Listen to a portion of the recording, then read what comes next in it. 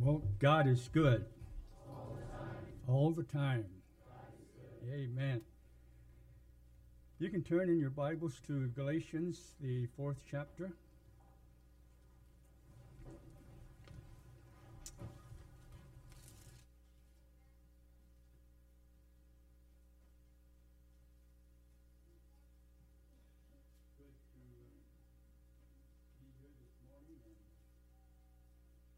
I am looking forward to sharing what I have to share. I know that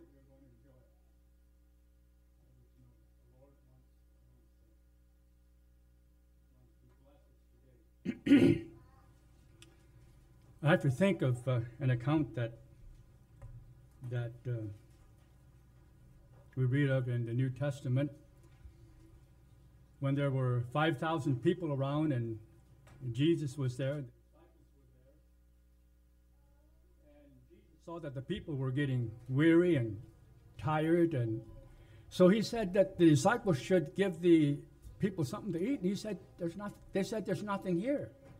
Oh, one of them came up and said, there's a little boy here that has a couple loaves of bread and a few fish.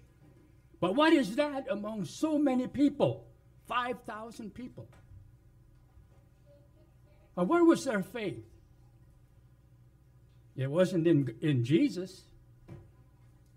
It was in what they thought they had to supply the needs of the people. Completely missed the plan of Jesus. Had no idea that Jesus was going to bless them like he did. But when Jesus got the bread and the fish, he looked up to heaven and said, Father, I thank you that you hear me and that you always hear me. And the things multiplied. I'm sorry. I didn't turn this on. The things just didn't multiply without the blessing of the Lord. So that's where we are today. I'm going to read from Galatians 4. And I think I'll begin in verse 22. For it is written that Abraham had two sons, the one by a bound maid and the other by a free woman. But he who was of the bound woman was born after the flesh, but he of the free woman was by promise. Which things are an allegory? For these are the two covenants, the one from Mount Sinai, which gendereth to bondage, which is Agar. For this Agar is Mount Sinai in Arabia, and answers to Jerusalem, which now is, and is in bondage with her children. But Jerusalem, which is above, is free, which is the mother of us all. For it is written, Rejoice, thou barren that bearest not, break forth and cry, thou that travailest not, for the desolate hath many more children than she that has an husband. Now we, brethren, as Isaac was, are the children of promise. But as then he that was born after the flesh persecuted him that was born after the Spirit, even so it is now. Nevertheless, what says the Scripture? Cast out the bound woman and her son, for the son of the bound woman shall not be heir with the son of the free woman. So then, brethren, we are not children of the bound woman, but of the free. Now, the Bible says here in verse 24 that this is an allegory. How many know what it means to when they talk about an allegory? What is an allegory? Can someone explain that? Okay, Jonathan.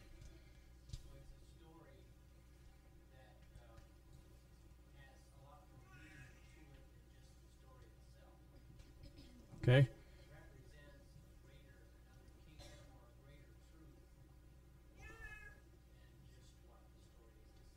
All right, I think that's a good lesson on what an allegory is. It's a story of some human beings that God uses in the Old Testament and to show us something, to reveal something to us. So this morning I would like to look at something, again turning in our Bibles to 1 Thessalonians chapter 5.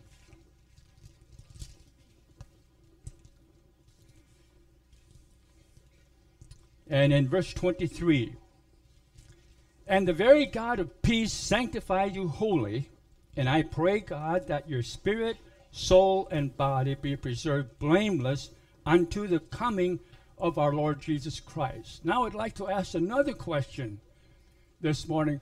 How many people here understand what he is saying when he says spirit, that God preserve your whole spirit, soul, and body? How many people understand spirit, soul, and body? Understand what he's talking about?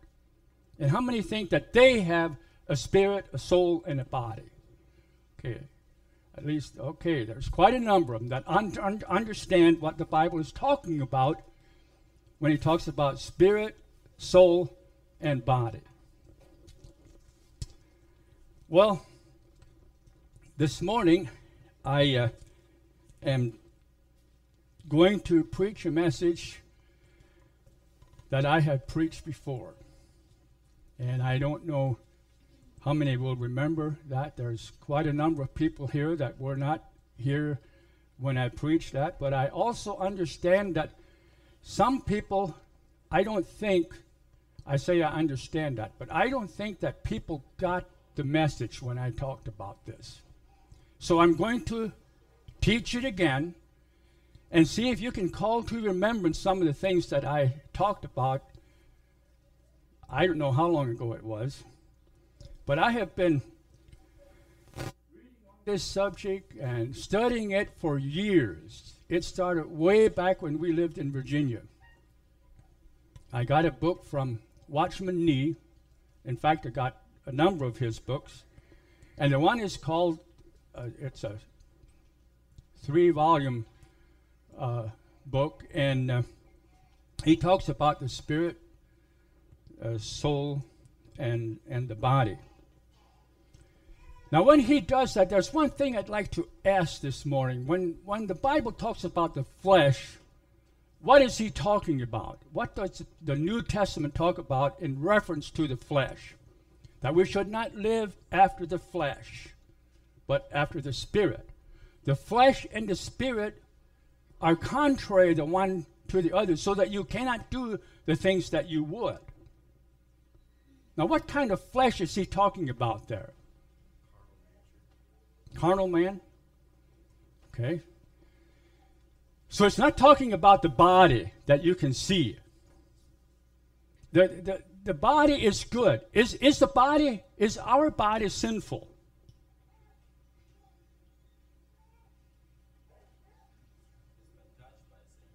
It's been touched by sin. Somewhat contaminated. But the body in itself, we can't say that it's sinful. It's what's inside of this body that becomes sinful. It's not what goes into the mouth, but what comes out of the mouth that shows what the person is. The body is only given to show to the world things that reflect something. And that reflection should be the Lord Jesus Christ. That's what our body does. It reveals the story of the Lord Jesus Christ. So, having studied this a while, and as we as adult class are studying the book of Esther, I'm going to tell you something that maybe you've forgotten. I don't know. But I'm going to tell you something this morning that will open your eyes to the book of Esther. And I'm in no way saying that I'm not enjoying the classes that we have. I do enjoy them. But I think there's something in here that and all the teachers that I've had said nothing about. Now, I don't know, don't they know anything about this? Or what's what? You know, but I'm going to tell you what I believe is another thing that we can catch from the book of Esther that is going to make you excited. How many of you know how inconvenient it is to have a car that you know mechanically is all right? I mean, you know it runs. You've just had it worked on. You've had it tuned up. It was running at one time, but now the tank is empty. And you're trying to start this car, and it turns, the starter turns and turns and turns, and finally, you've ground it so much that the battery is dead. It is very frustrating to try to run on an empty tank. And I think that's what a lot of people are doing today. And they come to church and they think that their car or their vehicle or they themselves are going to run on an empty tank. That's why church life, things of God, are dull to some people. They don't get excited about going to church. I mean, if you can sleep over time, Sunday morning is the time to sleep in for some people. Just sleep in. And if you come to church late, so what?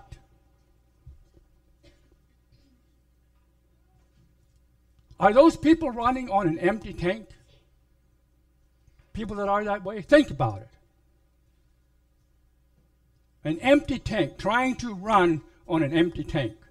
Nothing gives you any enthusiasm. It's just, the Christian life, to me, is dull. I mean, there's more excitement that I can get in life other than going to church. I mean, I have a lot more fun going to certain places and more excitement than being in church. And Sunday morning especially, it feels good to sleep. I tell you, I can't sleep on Sunday morning. I am so ready to go to church on Sunday morning that I can hardly wait. Saturday night, I go to bed thinking about what church is going to be like the next morning. This morning, at 2 o'clock,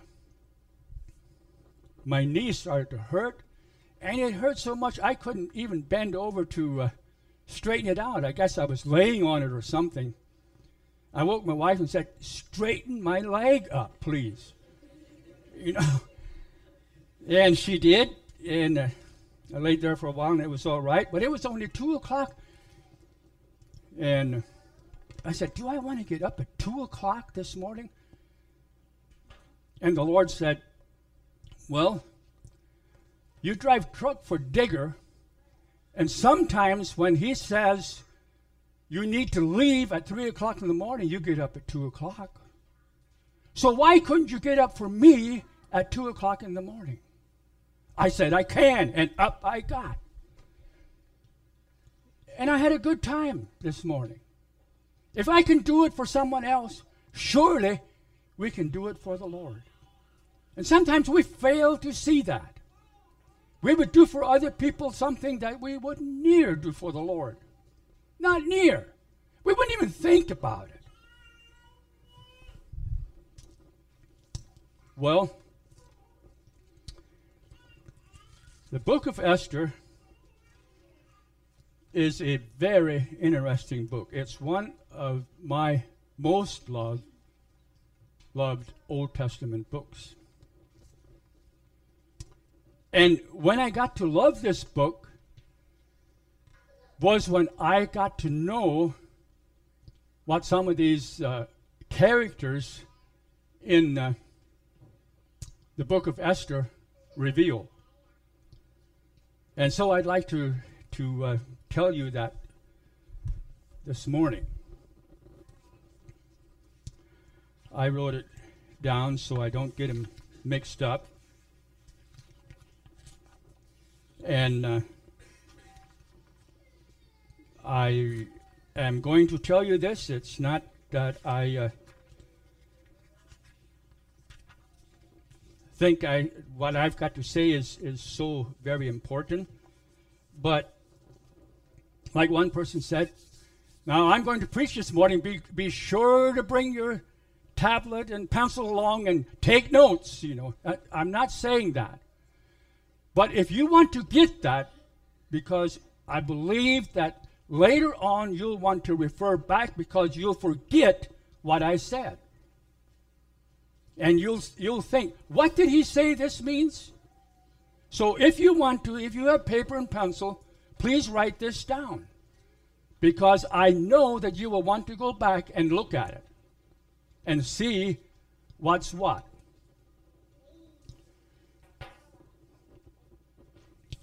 The flesh, we're going to talk about a little bit. It's the flesh that the Bible talks about.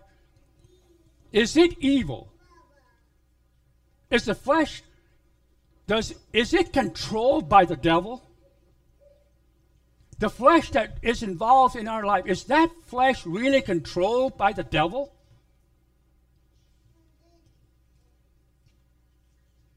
In many lives it is. And it's really, the devil works through the flesh. So nothing infuriates the flesh more than a failure to be recognized. Ooh, isn't that the truth? A failure to be recognized really wakes the flesh up. Because that person didn't give me the recognition that I should have.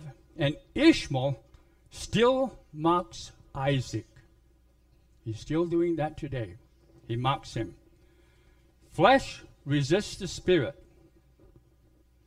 The flesh loves to be recognized, consulted, honored, admired, and obeyed.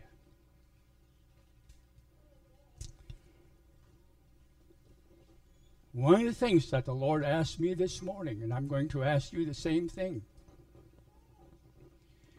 Am I as spiritual as I would like for people to believe that I am? Am I as spiritual as what I would like other people to believe that I am? That's a wake-up call for me.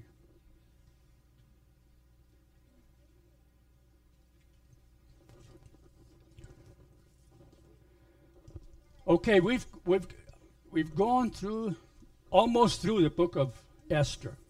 And it's kind of late for me to say that, you know, but I figure the last couple chapters that we have in the book of Esther, at least you'll be able to look at it maybe in a little bit different way. And I'm not saying that we don't have good discussions. We do. I enjoy that. But there's another way of looking at the book of Esther.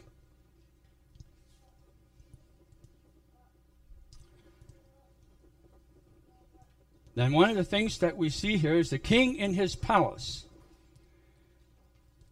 Ahasuerus, is the soul of man. The soul is the cushion between the spirit and the flesh, or the spirit and the body.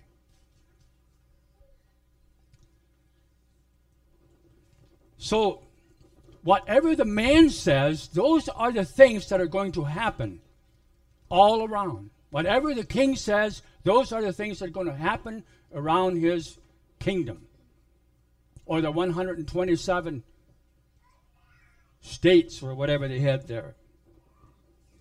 So the king will be the soul of man.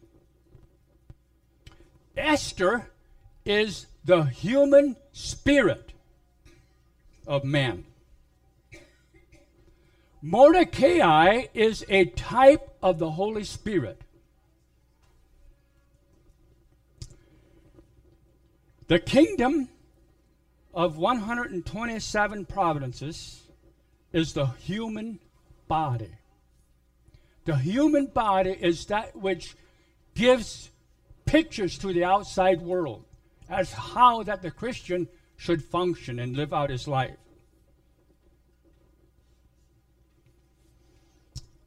Haman. Now God said that he's angry with these people all the time. God, in a sense, can't stand those kind of people that the devil controls. He is at odds with people that the devil controls. Now, Haman is what the New Testament calls the flesh. The flesh. Haman. And Haman so many times got mad. The flesh wants you to get mad at things. Sometimes we respond, and sometimes we don't. But when someone hits us the wrong way, the flesh really cries out and says, "Get that man! Do something to him or her," just like Haman did. I don't like the Holy Spirit. I don't like Mordecai. We're going to get rid of him. We're going to hang him. He'll be gone forever. But the Holy Spirit isn't that easy to get rid of. So, the flesh, it's not the body. It's the perverted principle that Satan uses against God. So the story of Esther begins with the wrong man on the inside. And we want to know how to get the wrong man out and the right man in. Okay? The wrong man out and the right man in. That's what was happening in the book of Esther. And so in our Christian life, that's what we need. When the Holy Spirit comes and convicts us of sin, there's something wrong. There's a wrong man inside of us. So the Holy Spirit has to come in, and out goes the old man. He gets on the cross. He's crucified. As far as we are concerned, the old man is dead. Is that right? By faith, the old man is dead. Now, how many of us live that way? Or are we like the disciples said, I don't know how we're going to feed all these people. I mean, that's a huge amount of people. How are we going to feed them? Jesus, no problem. With God, all things are possible. What is impossible with man is possible with God. If you can believe, look at what you have. So I would like to say, in this setting, there's nothing so irritable and unsatisfying as trying to start a car with an empty tank. But there is nothing so exciting as a man that is filled with the Spirit of God. There is nothing in the world that even reaches or measures up to the man of God that believes in God for everything. His faith is in God and God alone, and His Son, Jesus Christ. Why shouldn't it be that we get all excited when someone like Jesus comes along and forgives us our sins, and we become just as if we have never sinned before, never done anything wrong, a pure, clean slate? Why shouldn't we be excited? We should be the most excited people on the face of the earth. No wonder that the people in the book of Esther thought that the Jews were just a people that have a strange law, diverse from that of the king. They do things in an odd way. Do they say that about you and me? They're just a little bit strange in the way that they conduct themselves. Well, so the story begins. Mordecai adopted Esther. Because her parents died, and so Esther took them in and adopted them. When we are adopted into the family of God, that's what Jesus did. There was an adoption. We got adopted into the family of God. Well, Esther, Mordecai, or let's go back, Esther did everything that Mordecai told her to do. But she had not yet revealed herself to the people that she was Jewish when she came into the king and became the king's wife. But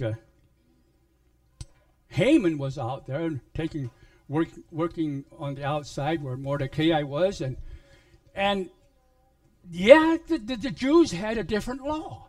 In fact, whenever they saw Haman, they were supposed to bow down and kiss the ground in recognition that this man is some big, huge, important person. Mordecai said no. And like that, the Holy Spirit doesn't bow to the work of the flesh. Never does the Holy Spirit make any recognition that the flesh is any good. The Holy Spirit will teach us to have nothing to do with the flesh. And so this Haman, he got mad. And he said, this man has got to go. We don't want him around here. He's a strange person. We don't want him around here. And so he went into the king and said, hey, king, there's a certain group of people around here they have strange laws. And if you let these people go, they're not going to be for the best of your interest.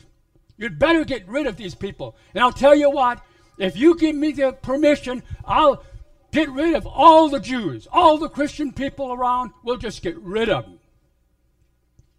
Because they don't like the king, they don't like your laws, and they do their own things.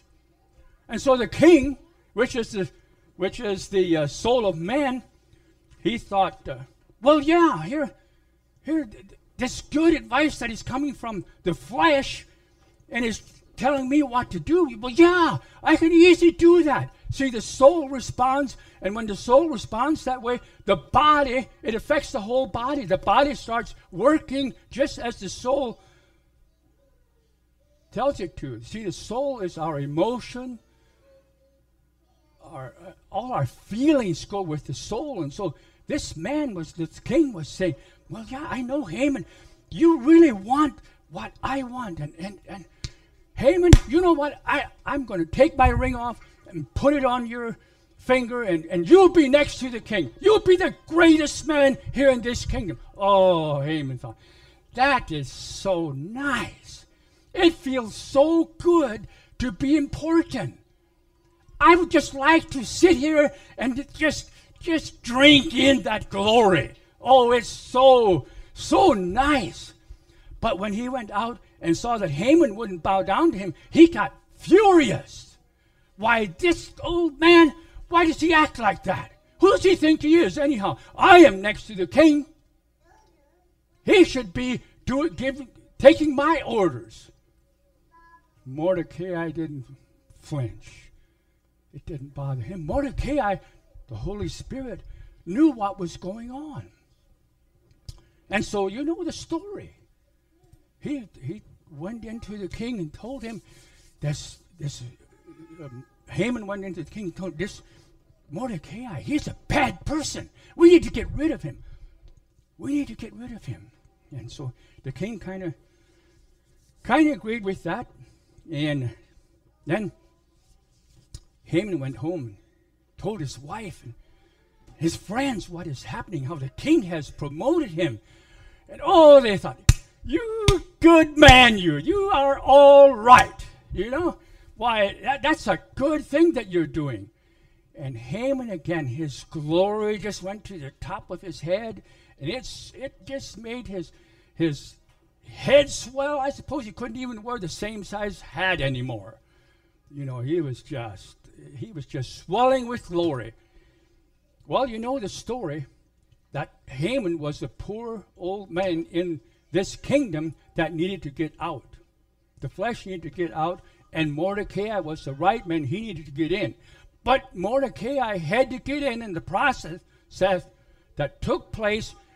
When Mordecai came in, Haman saw that something was happening here. And he didn't like what was happening because he saw that Mordecai was starting to get more glory than what he was, and the flesh cannot take that, especially when someone else gets more glory than you do. Oh, that is so hard to take. That is so hard to take. Even in the church, it seems like when someone is exalted and spoken well of, we become jealous. Jealous of someone else. That shouldn't be. So let's not go there. Let's not go there. If the devil tries to get you to do that, tell him, no. No way. I'm not going there. I'm not listening to you, devil. Give him his right name, devil. An evil one is trying to get as many people on his side as he possibly can. And if he can get you, he'll be happy. If he can't, he'll be unhappy and furious and mad, and the harder he'll try. Well, you know the story, how it ended up, and Mordecai came in. Esther made a feast and had these people come. The king said, okay, Esther, you're here. You're a good woman, and I'll give you up to half of my kingdom. What is it that you want? And she said, well, king, what I would like is I'd like to give you another supper tomorrow evening. Ooh, that was nice. I'd like to invite you and Haman to come to the supper tomorrow evening. Oh, that was even better. Haman, that guy, his head started to swell up, and he said, why? He went home, and he said, we're invited to another feast with Esther, and I mean, Esther really likes me. And I am sure that if I would have my way and she would have her way, she would have wanted me to be there alone and not even have the king there. Can you imagine someone thinking anything like that? So everything that took place, I don't have time to go into that, but everything that took place, Esther got them together again the next evening. When Esther went into the king the first time, Mordecai told her to go, and Esther said, I can't do that. I'm not called to go in. I can't do that. Mordecai said, Esther, if you don't, and the Jews are all going to be killed, don't you think for one moment that you're not going to be killed? Don't you think for one moment that your life is going to be spared? Esther said, okay, I'll go. And if I die, I die. What difference does it make if I die now or if I die later? I'll lay down my life. Lord Jesus, I'll do whatever you want me to do. The Holy Spirit comes into our life and he knocks at our door and he wants us to open the door.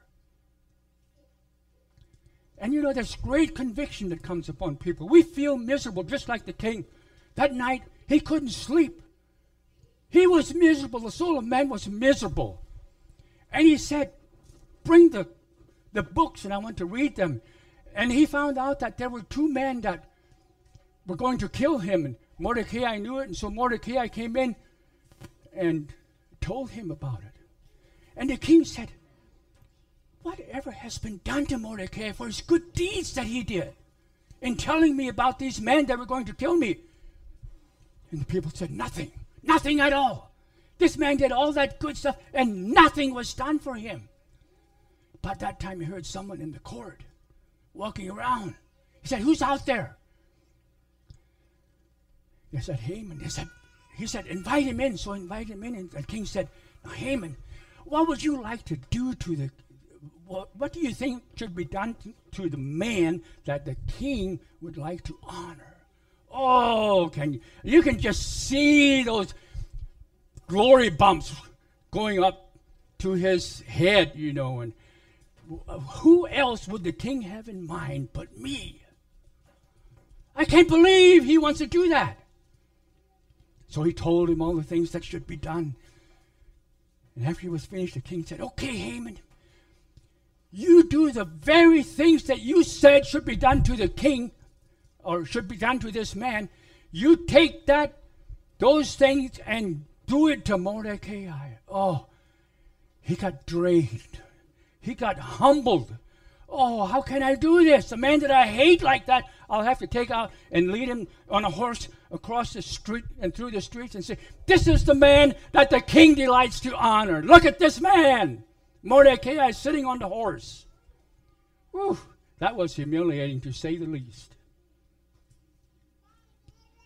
Now, would we rather humble ourselves before God, or do we want God to humble us? That's a good question for us to ask ourselves. Do we want to humble ourselves before Him, or do we want Him to humble us? Now, when we get convicted of our sin, there's many people, the flesh comes along and says, oh, no, wait a minute. You're not as bad as what things seem to be. Just calm down a little bit and relax, and things will be, after a couple of days, things will be different. But the Holy Spirit says, now is the time to do something. Now is the time that I want you to receive Jesus Christ as your Savior. So when the Holy Spirit does that, it is the time. It is the right time for us to receive Jesus Christ into our life. Never say no to the Holy Spirit. When the Holy Spirit is working in your life, I don't care how young you are or how old you are, always heed to the promptings of the Holy Spirit in your life, because the time might come that it will be too late for you to do something. So today is the day that we need to do just like Esther. I'm going to give my life over to the Lord. If I die, I die. I'm willing. Lord, I want you to come into my life and save me today. Well, I hope maybe this will give you a little glimpse of what goes on in the book of Esther and how it compares with our life and what it can teach us. Let's pray. God and Father, this morning we come to Thee in the name of Jesus Christ. We just want to thank You for the Bible, Thy Word. We thank You for an allegory and how that You use Old Testament characters to reveal Your will. And today, more than ever, we want to surrender our life to the Lord Jesus Christ. We want the Christian life to be an exciting life. More than anything else, more than things that this world can give us, we want Jesus to be the center of our life, the Holy Spirit to lead us in the right way, into the truth.